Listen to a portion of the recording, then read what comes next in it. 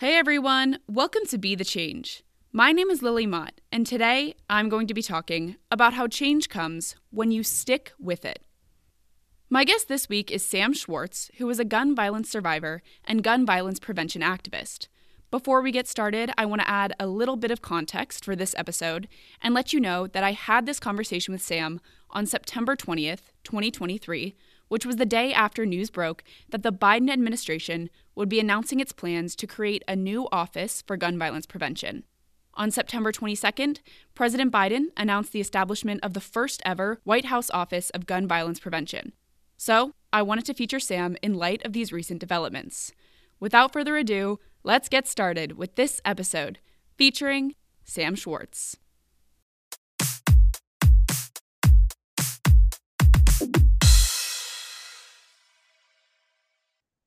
Hi everyone, my name is Sam Schwartz. In 2018, when I was 14 years old, my cousin Alex Schachter was murdered in his English classroom in Parkland, Florida, and he was also 14 years old.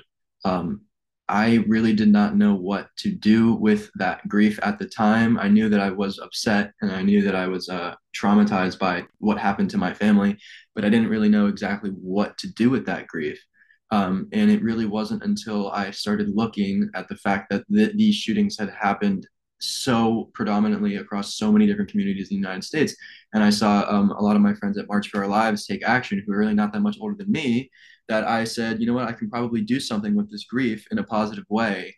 And if there's going to be anything good that comes out of this shooting, it's going to be that we can pass some gun legislation that maybe this won't happen to another family. So for the past 5 years, I have been fighting like hell for gun control legislation, gun safety legislation, whatever you want to call it, in America at the state level, at the federal level.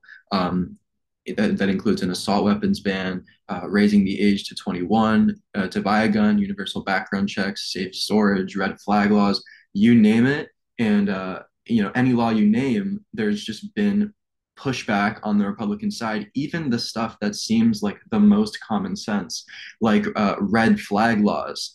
When we brought that up to, for example, like Matt Gaetz, he said, we can't do that because the notifications on the red flag app would just bombard your phone all day. And we were like, yeah, shouldn't that tell you how many fucking shootings there are? Like, hello. So we've just, for the past 5 years, received so much pushback. And honestly, it only makes us stronger. So that's who I am. And that's what I've been doing. Thank you so much for sharing that story, Sam. And I would love to pick your brain more about this topic of gun violence and its proliferation in the United States. So, I've found that gun violence is an issue that many people around the world are interested in and have questions about. So, as someone who is raising awareness about this issue, can you give me an overview of the issue of gun violence in America? What are the roots of the issue, and why has gun violence continued to impact Americans? The core reason of why it's such an issue in America is just plain simple money. It all goes back to the money in any issue in American society, whether it be climate or civil rights or whatever. It all goes back to money. But it honestly goes a little deeper than that too with this issue because guns are so ingrained in American culture. Whether we like to acknowledge that fact or not, it just is that way. Guns are a part of Western culture for millions of Americans. And that doesn't mean that we need to take every single gun out of the picture, but we do have to recognize that fact that for a lot of people, guns represent great memories, like going hunting with your dad or getting a gun for your birthday and you cherish it and you clean it. That kind of stuff is what is ingrained in many millions of Americans' minds. So for a very long time in this country, there was not a shooting problem. There wasn't a shooting epidemic. There were accidents with guns. There maybe were the occasional shooting, but it was never like it was now. So when Columbine happened, that was really the start of school shootings and mass shootings as we know them.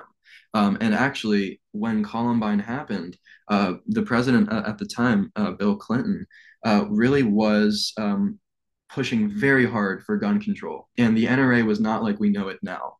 The NRA was still very strong. There was still a very, very big lobbying power in the United States, but they were not as they are now, where it's you're either with us or you're against us. There was some in between room. So what they found was when President Clinton would push for gun control, they would make so much money because they would scare you and whoever else into saying, "Oh my God, they're going to take our guns away. We have to buy guns right now. They're going to take our guns. They're going to de-weaponize us, and it's going to be like Nazi Germany, and they're going to take our job." So they would make so much money off of Democrats calling for gun control, which they rightfully should have. That they said, well, you know what? I guess our stance has to be not gun control because if we're going to keep making money like we did after Columbine, then we have to be against this, and we have to keep using fear and tactics to make people believe that Democrats are evil and they're coming for our guns and they just want us all de-weaponized so that they can rule us. That was the mentality behind the NRA. And now it's just grown to the point where if you say anything about guns as a Republican, they won't donate money to your campaign. They will smear you to the point where you will literally lose because there's a lot of people who are single issue voters on gun control and gun rights now that if you speak out as a Republican against guns and you didn't get you would never get the approval of the NRA in the first place. But if they didn't know about it or they don't like it, you are pretty much done. So a lot of Republican politicians, whether it be senators, representatives, or even people in the state legislature, they are scared to speak out because they could lose re-election. And that is obviously a terrible thing, but that's the reality of American politics now. The NRA controls the topic of guns with the Republican Party. So that is why it's so difficult to get them to talk about it. That's why it's so difficult to get action because the NRA has convinced so many Americans that Democrats just want to disarm and make you unsafe and rule you. And that is absolutely not the case. But it's become so entrenched in our culture that it's very, very hard to get people to think, well, hey, hang on a second. Maybe it's not that we want to take your guns away. Maybe it's that we want to make our families and children safe. That's also like, are we forgetting about that? So the NRA really is the big force here, and there's the NSSF, the National Shooting Sports Foundation, who is a big player in this as well. But again, it just goes back to the money and guns in America. The culture of it is so much different than most other first world countries. Yeah, that's really interesting. So, what is your take on what the turning point will be for this issue in America? As you've talked about, this is an issue that is ingrained in American life. So, what do you think will have to happen in order for this issue to change in America? Yeah, well, there will be a shift when enough young people start voting. And it's not like when enough young people, we've already seen that they are voting in outstandingly large numbers across every state in the United States. For example, in 2022, it was widely speculated that there would be a massive red wave that would sweep state legislatures and federal level, and there just absolutely was not one.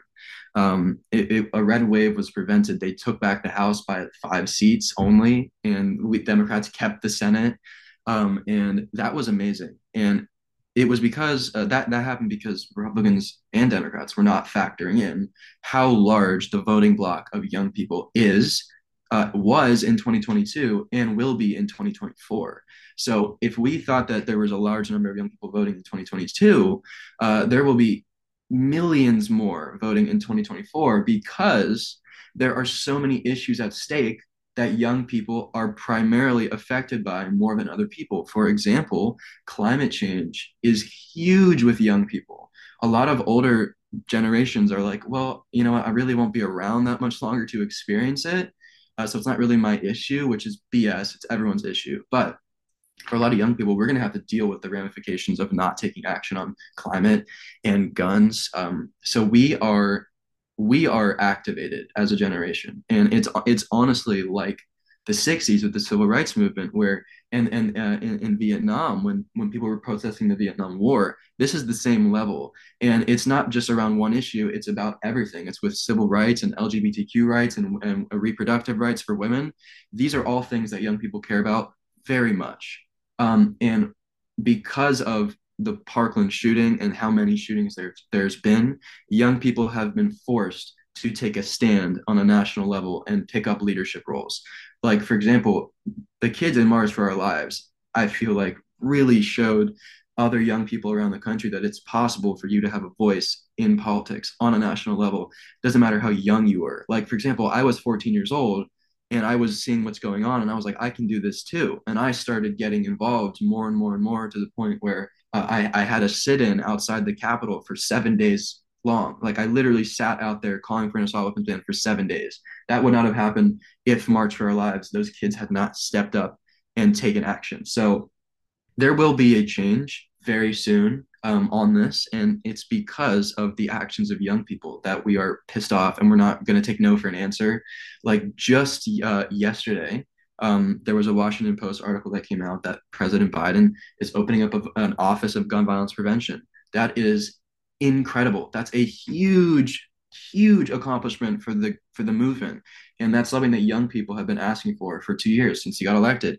I woke up today, checked my phone. Today, Biden's opening, I forget what it's called, the Climate Corps or something. Climate is not really like my issue. I'm still very passionate about it, but that's another thing that I know that people have been asking for, young people for so long. And he's listening to young people. And that's going to translate into young people voting and reelecting for President Biden in 24. So change will come. And I'm very hopeful that widespread change will come in 24 because since 2022, there's been millions of young people who are of voting age who are registering to vote, and they're pissed off. So a lot of people, were rightfully upset when the Supreme Court ruled that overturned Roe v. Wade, and they overturned affirmative action, and they said that gay people can be denied the rights to go into anything, and they were all very upset. But I was going, okay, bring it on, because really all you're doing is you're going to solidify your party in the grave in 24. I mean, sure, you're going to have this one little victory right now, but you're going to lose the war. So in 2024, I'm very, very confident that young people, will come out and vote and make change. I think that determination to keep fighting is really inspiring, especially when you're working on this issue that is so scary and it's so close to home for you as well. In my own experience, it can be so overwhelming at times when I see notifications and articles about yet another mass shooting. So, as a gun violence survivor and now as a gun violence prevention activist, what do you do to maintain your mental health as you're doing this work to make change? Well, I'm lucky that like I don't work in politics really. Like I don't get paid to do this, so it is all on the side. It's volunteer work. So when I get discouraged, I'm a film scoring major, so I just will write music, or I'll like go outside with my friends and like literally walk down the street.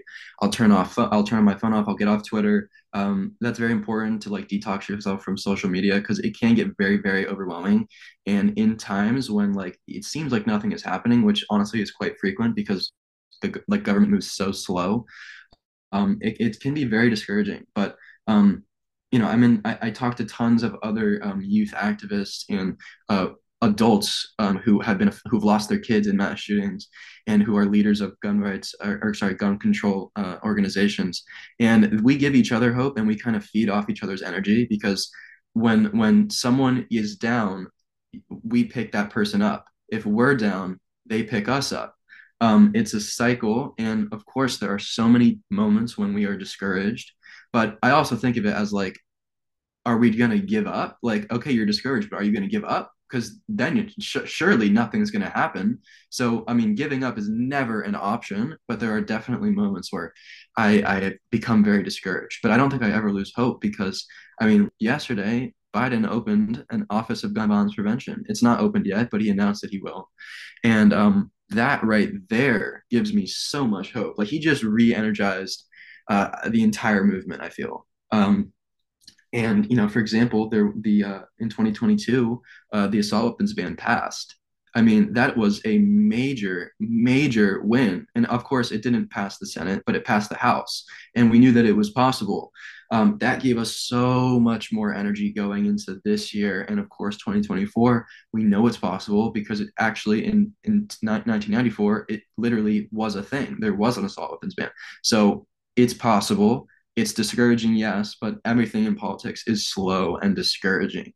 And actually, the other side wants you to give up. So I mean, if you want to give the other side a win, then give up. But, you know, there really is there is no choice. You can't give up. You've got to keep going forward. So I just honestly talk to my friends in this movement, and it can be very hard sometimes, but we just have to keep pushing forward. And I think for anyone who is feeling discouraged, look forward to 2024. Yeah, I think that's true. And I always love an opportunity to remind people to vote on this podcast. So vote in 2024. So I have one last question for you. Lots of young people, especially high school students and college students, want to create change, but they may not know how to get started. Do you have any advice for those people who may be listening? Okay, so the first thing, I say this to everyone, whatever state you live in, they may have different voter registration laws. So that's the first thing you need to do. You need to look up in your state the voter registration laws. It's different everywhere.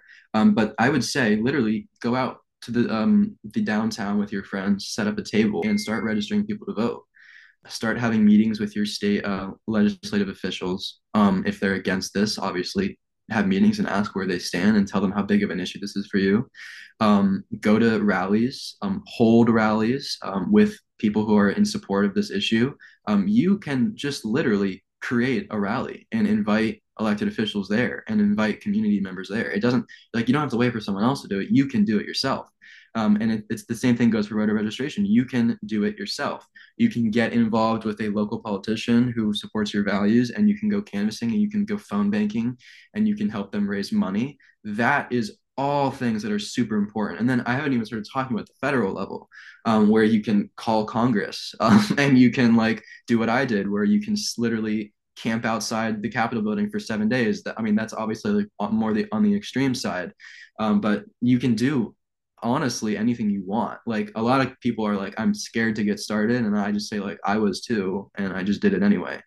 So I mean that's, that's not the best advice ever, but there are many, many, many opportunities for you to get involved on the smallest level or the most national level. Like if you start speaking out, it'll get you'll get more and more opportunities to speak out, if that makes sense. Like you can write another thing that's great. You can write an op-ed for your local newspaper. That's an amazing, amazing opportunity to get your voice out, and it's very, very heard.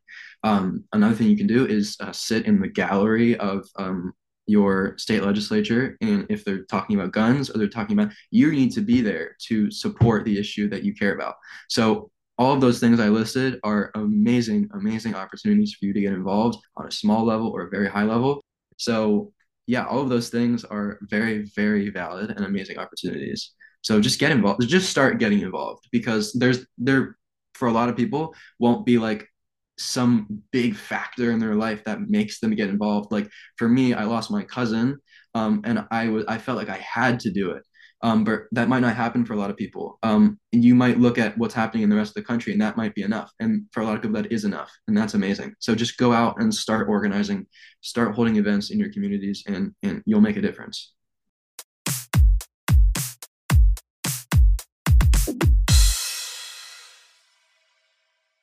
I was really inspired by this conversation with Sam, and I think the word that comes to mind after speaking with him is perseverance.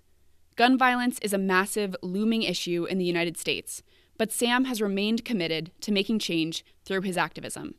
I think Sam's story, particularly his vision and hope for change in the future, is a great example of how change comes when you stick with it.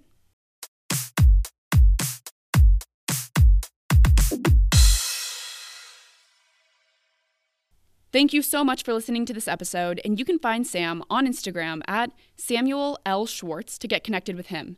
If you want to talk about anything I mentioned, please reach out to me by email at lily@bethechangepodcast.org or on Instagram at bethechangepodcast. Tune in for my next episode, but until then, be the change you wish to see in the world. Bye, guys.